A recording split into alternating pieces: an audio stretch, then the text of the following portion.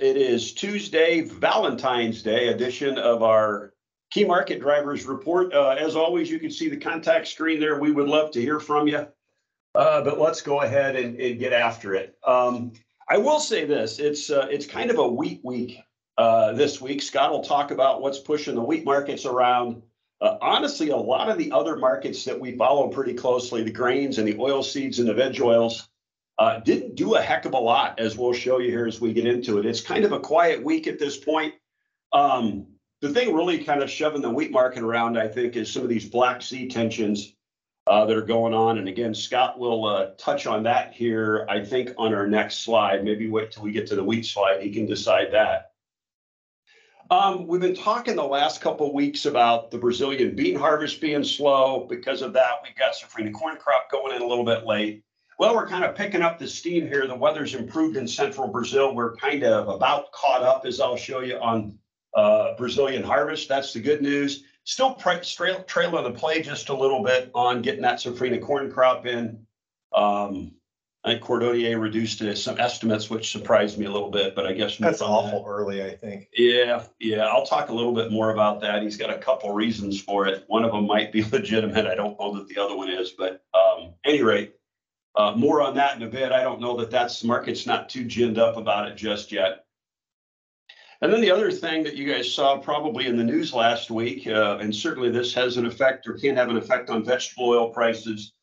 Russia cut its crude production, and OPEC said, well, that's fantastic, but we're not going to raise ours to make up the difference. So that's kind of what got a little bit of a flurry of activity, I think, back in the energy markets. Ran us up, back up into the upper 70s. We didn't stick our head over 80, at least not yet. I noticed we're down a bit this morning, but that might be the one thing that caused a little bit of a bounce in soybean oil prices. So that's kind of the backdrop here.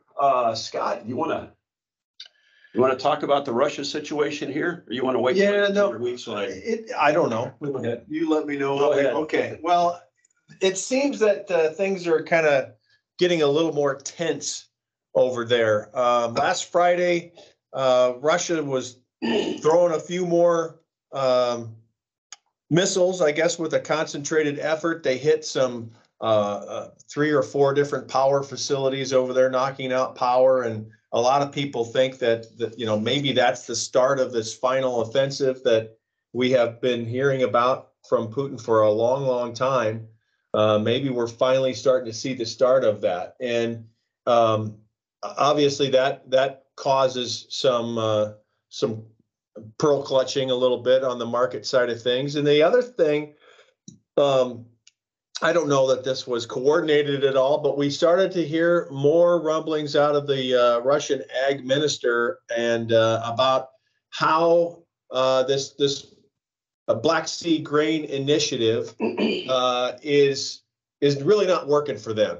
It doesn't work for them. They haven't been able to export much grain through the Black Sea grain initiative. They're able to do plenty of other exports out of their country, either to the east or to Turkey, which they can just sail across the pond and get to Turkey and not have to go through the Bosphorus. But they claim it's taking way too long to get vessels inspected at the strait down there. Again, this is a UN deal, and Turkey is the guy holding the the clipboard. So Scott, let me stop you. Yeah. Why is it just taking longer because of the UN inspection process, because of the deal, or why is Russia are they restricted more because of the sanctions? Well, it's a little bit of both, I think. For whatever reason, Russia claims that it's taking longer today to do the inspections than it was, let's say, back in November. Okay. I don't know what the reason is for that, or why, or even if they have a leg to stand on in that regard. Or is it just something that he's making up because he doesn't want to renew the deal, or generate negotiating chips? Yeah, and the other thing you raise is that they claim that we are still able to get grain through, sure, but it's all these other sanctions that are impeding. Yeah. So another way to put it would be that they're saying, hey, it doesn't do us any good at all to be in this grain initiative because we're not shipping any grain through it anyway. You're not letting us, and you've got us pinned back on our banking and our logistics and our insurance.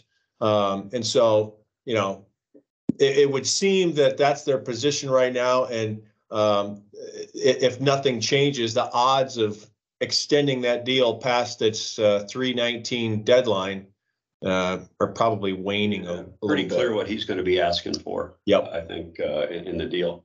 I think also in the headline section, now we seem to be shooting down anything that's up in the air. We've now shot down apparently 4 more objects between Fridays. I think 1 Friday, 2 Saturday, 1 Sunday is kind of what I'd read. Nate, I wouldn't fly that drone too high if I were you. Yeah, no kidding. So who knows how that's going to go? China's now saying that we're putting balloons up over their airspace, 10 of them. So who knows? You always get nervous about stuff like this because you just never know when there's going to be a flare up, a geopolitical event that causes prices to start going crazy. But so far, I don't think the China balloon shoot down thing is causing any commodity prices, but tension is always something to keep your eye on. Energy markets usually react first. Maybe that's one of the other reasons we found our way back up into the upper 70s on petroleum prices. The other thing I think I wanted to call out here, USDA has their outlook forum here later this month, 23rd and 24th. They'll give us their first, that's kind of the market looks at that as kind of their first official pass at planted area, their first official pass at balance sheets and what the balance sheets look like. I was always taught not to necessarily read too much into it because it's kind of a 10-year outlook. But the market will watch it, and we will get, I think, the planted area will be the thing people probably focus on most. Don't you think, Scott? Yeah, and I think isn't it more of a long-term computer exercise, right? Yeah. I mean, they're not going to stray anywhere far away from trend line yields. Uh-huh. They're gonna stay pretty close to the middle of the road when it comes to their acreage. I certainly think so at this point. But yeah. So I mean, it gives you a bit of a look, and then that they go out 10 years? 10 years, I believe. Yeah. So I don't know. It's more of a quick look way down the highway, but yeah. Like I said, I've always been taught not to pay too much attention, but the market will talk about it. The market will analyze and probably overanalyze the numbers. So just know that that's coming. While we've got that date up there, the 23rd, another interesting bit of information. We will do our next free webinar on the 23rd. It will be called Commodity Basics. Some of the feedback we've gotten on prior webinars is that I think some of the newer people in the industry have kind of indicated that, it was a great webinar, but might have started at a level that was high enough that I'm having trouble getting onto that first or second rung of the ladder. So this is very much what the name implies. Commodity Basics. It's kind of how to look at markets. Where do we plant stuff? What are the growing cycles around the world? Really kind of a high level look at not what's going on in markets, but more importantly, kind of how to look at markets. So we got that coming down the road. It's going to be on the 23rd at 9 a.m. Central Time. Tried to put it at that point in the morning so that we can get the West Coast people out of bed and we don't get too far into that work day for the folks east of us. So hope you'll join us for that. So let's get into the, I should have also mentioned, we had a unimportant WASDE last week. Didn't put all the supply demand slides in because honestly, didn't learn a hell of a lot, which is usually what happens on the February WASDE. You can see up here in the top section, USDA did increase as expected, a little bit more than expected. Their ending stocks forecast for soybeans, they did that by taking crush down. If you listen to these calls regularly, you know that the last couple months crush rates were less than expected, primarily because of downtime. It's certainly not because margins aren't good enough to run. One of the other interesting things, we didn't, again, put the balance sheets in here, even though they reduced crush by a pretty significant amount, which would reduce soybean oil production, they really didn't take soybean oil ending stocks down. They left them at about that Goldilocks 1.9 something billion pounds. And they did it because they keep taking exports down. We've talked many times on this call about how pathetic our export totals are for bean oil. I think to date, we are well under 100 million pounds shipped. USDA lowered their export estimate to 700. Nate's done a little bit of work here trying to, because we kind of asked the question in the office, gee, many Christmas, when was the last time we exported that small a number, 700 million pounds for the year? And the answer is we honestly don't know. We got all the way back into the 60s.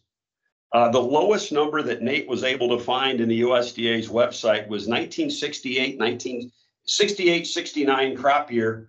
We're just slightly over 800 million pounds. Current estimate is 700, and exports to date are less than 100. So I guess that could even go down further. So can you imagine?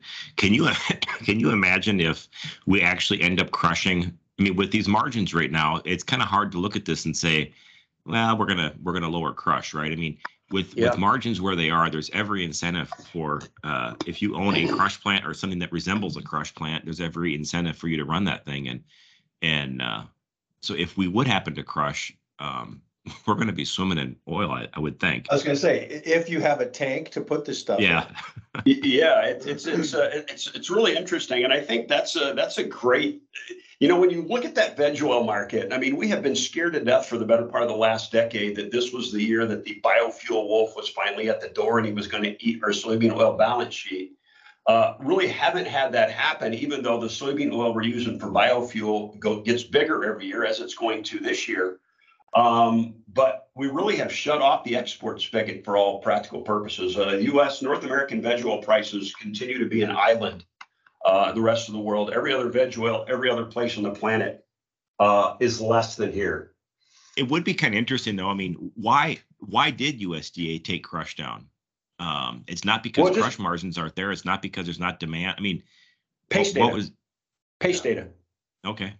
We had, when you look at the pace data, the last 2 months, November and December were quite disappointing. Now, that was breakdown related. It wasn't because they were running less. But when you look at the pace data to date, and then you start looking at even record crush the rest of the way, which I think we'll certainly have, you still get to a little bit lower total. Now, keep in mind, USDA lowered their crush 15 million bushels. It's still a record. Right. So it's just not as much of a record as we thought before. So could we catch back up? I think to your point, with margins as good as they are, that's certainly a possibility. But I think that's why they did it, just purely pace data. They get pretty mechanical once you get into the crop year. As I mentioned, corn didn't really do much last week. You could see we got safrinha corn planted at 25%, well behind last year. Still behind the 5-year averages I'm going to show you, but not nearly so much. Cordonnier actually reduced his corn production estimate. Talked about that earlier, by 2 million metric tons. One of it, at least some of that, is because of the late planting. Was it one or just two? He went down 2, I think, didn't he? We got 1 on the slide, and I was just. Oh, okay. Well, I thought it was. It's right. I thought I had it at 1, is what I read. No, that's Argentina. Well, that's Argentina. Okay, Yeah, so he lowered it 2 in Brazil. Yeah. Some of that also is, the southern Brazil, where the first corn crop, we got yields are pretty disappointing in southern Brazil because they've shared in some of the dryness that Argentina has, and so a little bit of that's probably. The further south first corn crop that they're working on harvesting now, but some of that is the later safrinha planting. I'm not sure I'm ready to say we're going to be late getting that safrinha corn crop in. We're just a bit behind right now. So that's probably enough on that one at this point. Why don't you take us through wheat? That's where we had some bigger moves price-wise. Yeah, we were up in Kansas City and Chicago last week, pretty good. Almost 4% in Chicago and a little over 4% Kansas City. Minneapolis is kind of just hanging in there right now. There's a pretty good spread between, it's way out front leading everything. And so I think they said, yeah, you guys go ahead. I'll stay back here for the catch up later. So there were some big moves there. We didn't see a lot of jostling too much, at least on the international pricing. You see there, Russia's still well underneath everybody else. We saw some trades last week at a little over $300 a ton. Now that was actually down week over week. So I think again, they continue to be the world's leading exporter right now. You see there, Sovicon had them at just under 4 million metric tons in the month of January. That's 90% higher than what they did a year ago. And oddly enough, not a record. The record for 1 month for them is 3.9 million. So that didn't seem to match up with the Putin whining about. Right. Well, and you have to remember, who's the biggest recipient, or who is one of the biggest recipients of wheat out of Russia? One of their biggest trading partners is Turkey.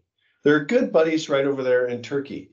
And they're shipping a good bit more wheat to China today too. And that doesn't have to go through the Black Sea either. Okay. Right?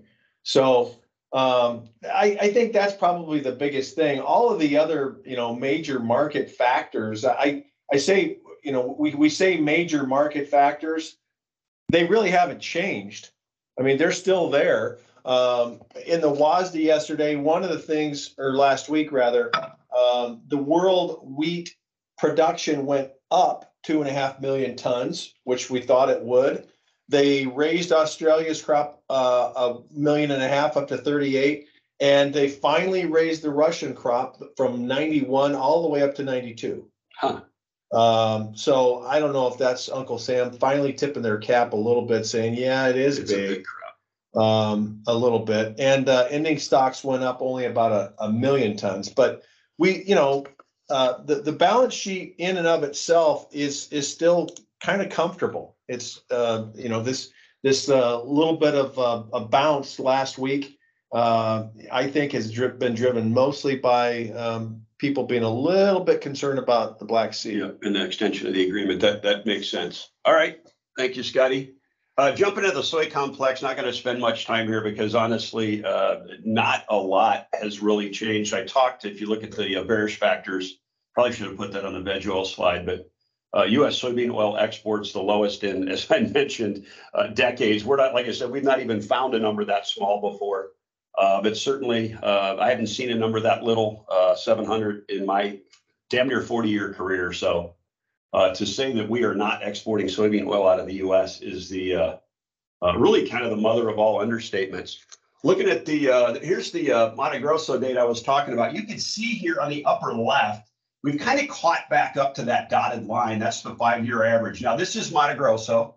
This isn't Brazil as a whole, but Mato Grosso is by far the largest producing soybean and corn producing state. I don't remember what the percentage is on Brazilian soybean production from Mato Grosso, but it's almost half, isn't it? 40 something. Half, and I think it's 46% of total corn production happens in Mato Grosso. So this is a really good proxy for what's going on there. This would be like looking at the U.S. situation and getting Iowa, Illinois, and Indiana as kind of one big chunk. So you can see in the bottom right, though, we are still a bit behind here. I've always been kind of taught as a proxy, if you get most of this spring corn in the month of February, you'll be okay. I think we're going to make some pretty good progress here in the next couple of weeks.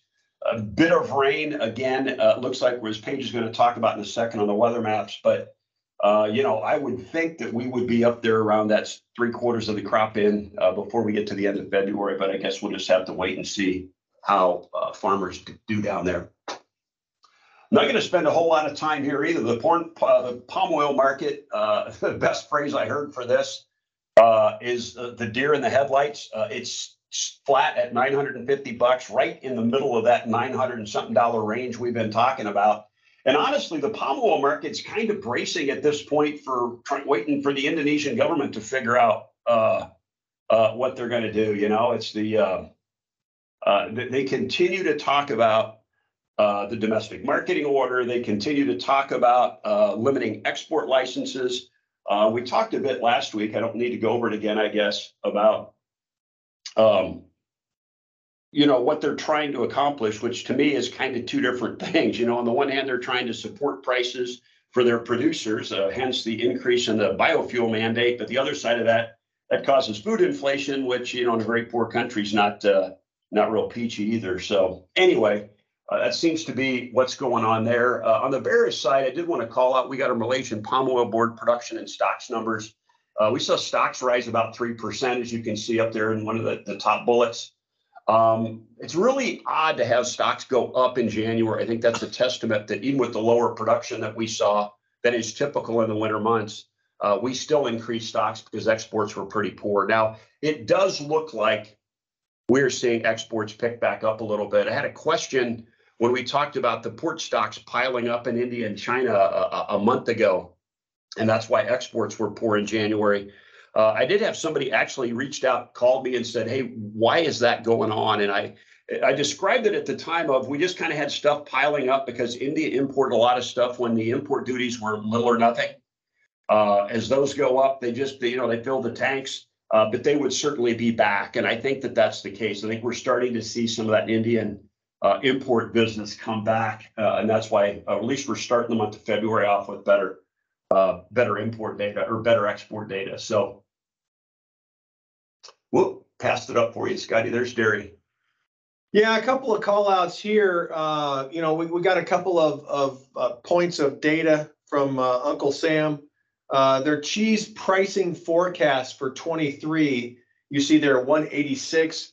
Amy Smith at AES, she's got 188 on her block cheddar number. The butter forecast at 233. She's a little higher at 238. I thought it was interesting when you look at what Uncle Sam is saying versus what Amy is saying for the coming year. They're kind of in the same place. But I suppose if I had to handicap, I would say both of them are probably maybe a little bit more bullish than what their numbers would appear. You see there just the straight milk production. We've got that in the bearish market factors that we're going to be up again slightly in 23. 0.75% from USDA, almost a full point from AES. I think that if they had to do it again, Amy for sure would probably be tempering that number. And most of that has to do with the fact that we're down or going to be down on the cow herd. We are down. The cow herd was down 0.5% to end 22, and going into 23, they're going to hold back or not send about 2% of the heifers back into the cow herd for 23. So that puts a lot of pressure, doesn't it, on the production per cow? Obviously, the increased yield and weather per cow and weather, right? Those are the two things that you're going to be looking at. So if you go to the next slide, I think, is it the next slide? Yeah. So the weekly update, cheese hasn't gone too far. Seems like the market is kind of leaning to the bullish side of things, but there's still plenty of milk. It's still fairly cheap, and cheese manufacturers are still running pretty good. When you look at the global numbers, we're still well above that. German pricing is in the 170s, but the global dairy trade numbers were up last week pretty significantly. On the butter side of things, now we've ticked our head back up over the 240 number, and it would seem that maybe we're going to stay there for a while. We got all the way up to 243.5 yesterday. Again, cream is cheap, it's available, and they're running, maybe not running quite as hard now that the holidays are well behind us. They're putting butter up for the spring holidays. Most of the stuff is going to the freezer. And again, calling out the international prices, we're way above any one of those three figures, above the Dutch number, the German number, or the global dairy trade number. And even that was you see there was up almost 7%, and it's still only 216. Yeah. So you'd think that would start cutting into exports at some point, right? Yeah. Yep. All right. Well, thank you, Scotty. As far as Mother Nature goes, Paige, well, I'm going to stop here real quick before I turn it over to Paige. This is 3 weeks old data. The CFTC has not released a commitment to traders report to give us spec positions. Either of the last 2 Fridays, there's apparently a significant cyber-related incident. Ransomware attack is what we had heard. That's one of the clearing members, right? Ion Ion is? And I don't think that honestly, I'm not sure. And Nate, you may know this better than me, but I don't think this is directly related to any of the ags. It has more to do with a lot of the softs, Oh, okay. the sugar, the cocoa, and that sort of thing. But if I understand correctly, they're not going to release anything until they get it all squared away. Yeah, I think that there's a larger concern about just the validity of the data, and like you said, Scott, I think it's more of the softs. I was reading some stories about it this weekend, and I think that it's kind of raised some antennas around. Okay, how sure are we this data is correct? And I guess hats off to them, right? Instead of throwing data out that's not accurate, they're just going to kind of say let's dig into this a bit. Although it does create a bit of a blind spot, but Yeah, I guess they said no data is better than bad data, but that's right. For the tinfoil hat crowd, it have anything to do with that balloon? Yeah. Obviously kidding, but moving on here, I will turn it to Paige for the weather update hither and yon. Yeah, so this is kind of that map that we always start with, that past 7-day precipitation.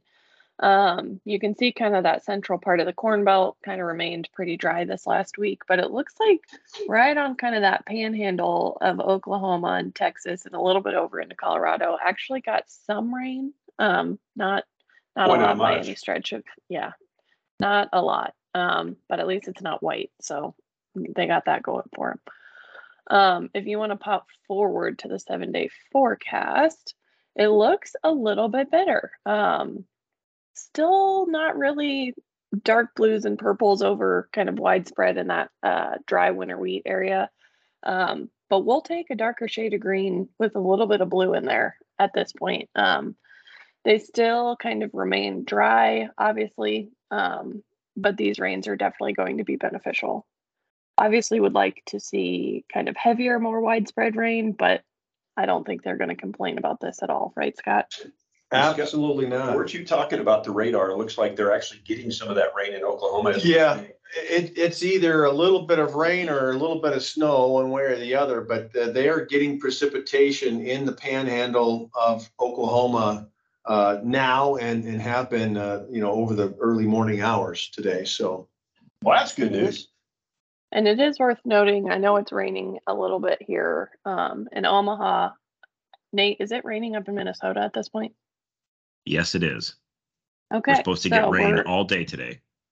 I think that's kind of what ours looked like. I don't think a ton of rain. It's kind of just drippy out there. But you can kind of see a lot of that kind of those main producing Corn Belt areas look like they should be getting some rain this week. Obviously, it's a little bit early for planting at this point, but something we're going to have to start keeping an eye on. Do you want to pop back a slide to the drought severity? So that drought severity index, this is one of those maps that we'll kind of start paying a little bit more attention to as we get closer to planting. Obviously, we all know that those dry winter wheat areas are extremely dry, which obviously this map shows pretty well. We still remain a little bit dry in Nebraska, but kind of a lot of that Corn Belt area is actually about normal with maybe a little bit of dry patch here and there. So we'll really kind of need to see some rains move back in to make people feel a little bit better about planting. Speaking of planting, Dave and Scott, for those that are listening that maybe don't know, when do we typically start? Obviously, we get the planting intentions report on, March 1st, but when do we typically start seeing planting starting in the South? We'll start seeing some stuff get put in the ground in Texas and in those areas down there. When does that typically start? I haven't seen anything specifically, but it wouldn't surprise me that, somebody might already be out scratching around. That's and usually way down south, though. Yeah, and usually by March 1st, you're planting in, let's say, Texas and Louisiana. Normally in our neighborhood, you're not going to start every once in a blue moon. If conditions are just perfect, you'll get guys that'll start putting corn in the ground as early as mid-March. But that is so typically very, very early, and that's outside of the first date for insurance dates that you typically don't see much of that going on. It's more of somebody bragging at the coffee shop, hey, I put the North 40 in on, March 15th.